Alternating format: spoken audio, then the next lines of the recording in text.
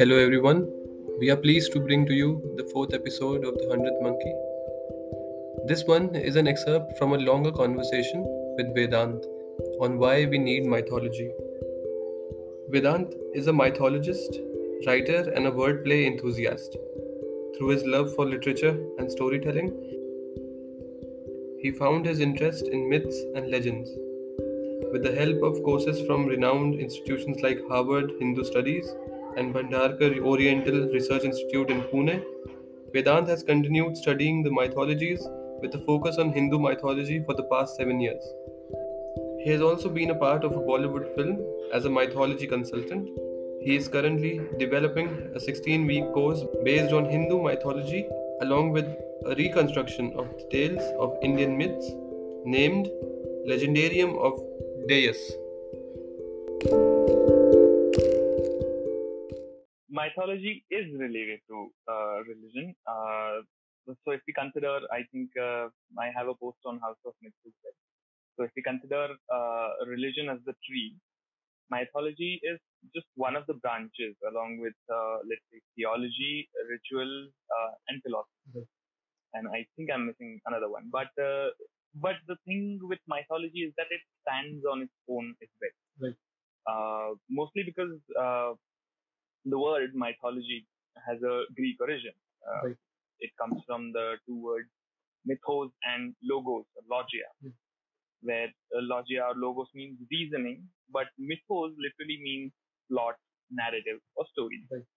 So, so mythology is just reasoning with stories, and today it has come to mean that it's a collection of myths and it's the study of myths. Right. So mythology has its own base, but it also provides a lot of insights into the religious practices, the religious ideas, and not just religion. It has also helped, at least in India, it has also helped a lot of the scientific concepts. When ancient scientists like Aryabhatta and Varahamihir in Surya Siddhanta and Aryabhatta have used mythological references. They have used uh, the names and the concepts uh, that originated in mythology. Yeah. And so it's not entirely wrong to say that it's not connected to religion, but it also has its own base. So definitely, um, it's a different study as well when we get to learning about it. Right. So, and there's something that I also think that um, there are two very common characteristics about mythology or religion. That is, both of these, let's say, domain almost have the same, what they want, what religion and mythology is trying to tell us is only how to, what would be the best way to, act in the society. And so they lay out some principles. Although mythology is on more on the, storytelling side, and religion is more on a dogmatic end. But I think what they're trying to preach is almost the same. And now, my I might be wrong, but people are trying to confuse, you know, between both mythology and religion is because they are kind of fused together.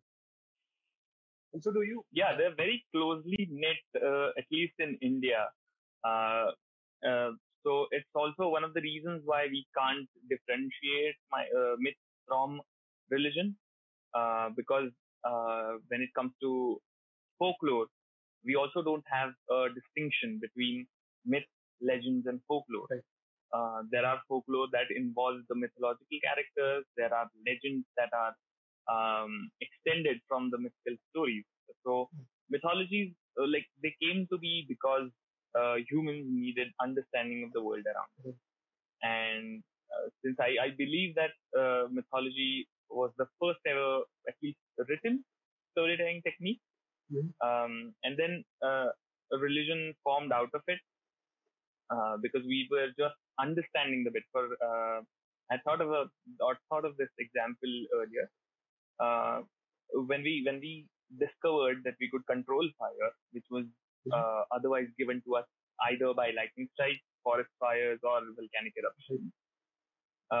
And then we saw a human rubbing two stones or two branches together and forming the fire that was otherwise a very otherworldly phenomenon.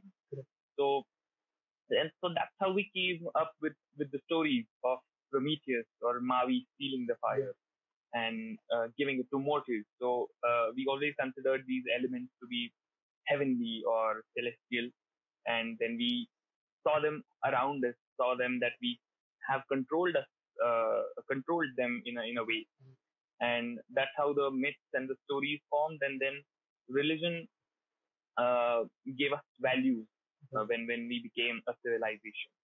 It gave us a structure, it gave us a direction to go forward. Right. So, but I agree that it's very closely knit, and it is difficult to differentiate at this point. But we should always try to do that since they are very different forms of study. Right. So do you think could could this be partly a reason why academic institutions have left out mythology? I mean, in in even those disciplines where mythology could be relevant, such as psychology or let's say philosophy. Uh, why is it that our curriculums and especially in upwards in education, that higher education, why Right. would you could you guess why why would have they left mythology value? Left out. Yeah. I think, according to me, there are two reasons for it. First, it's a very sensitive subject because it's related to religion, and not everyone appreciates a rather critical study of it. So, even though we consider mythology as a different form, uh, many of the people might not think that, and that's why it's a rather safe step by the academia to keep mythology away. But there is also the reason that there are many interpretations, and I'm not entirely sure if in psychology do we study all the thoughts and all the interpretations or the ideas. But when it comes to mythology, it will be difficult because we have a foreign view, an Indian view, and a traditional view of mythology, where a foreign view has mostly tried to Christianize the mythology by making the structure as close as the Abrahamic faith have. And while the traditional view believes that it's all historic and we should study it as a history, while not completely abandoning the mythology part of it, completely um, not uh, letting it be of a critical study, a subject of a critical study. So I believe those two reasons make it a little difficult for the academia to adopt mythology as a subject. But I think it's a need, and I believe liberal arts could be a very good stream for mythology to be a subject of its own.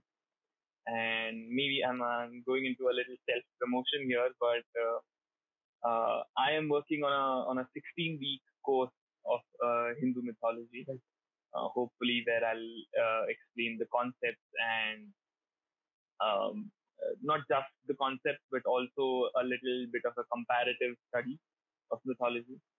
And on that note, I also want to tell you about there is only one course related to mythology, which is comparative mythology in Mumbai University. Right. There is, I believe, Utkarsh Patel, who is the founder of the Mythology Project. He teaches there, if I'm not wrong. Right.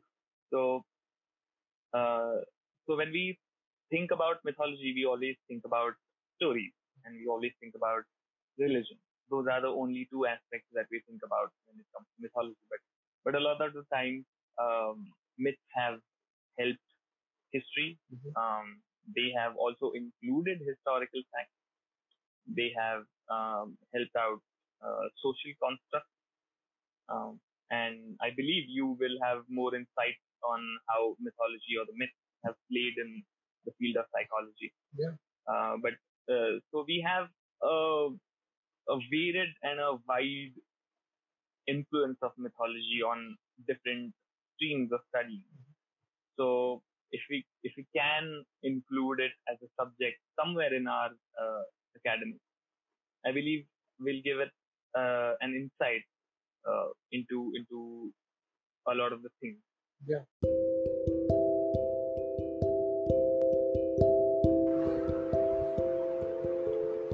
That's it for today. Do not forget to watch the full episode on the link attached in the description. Until next time, bye bye.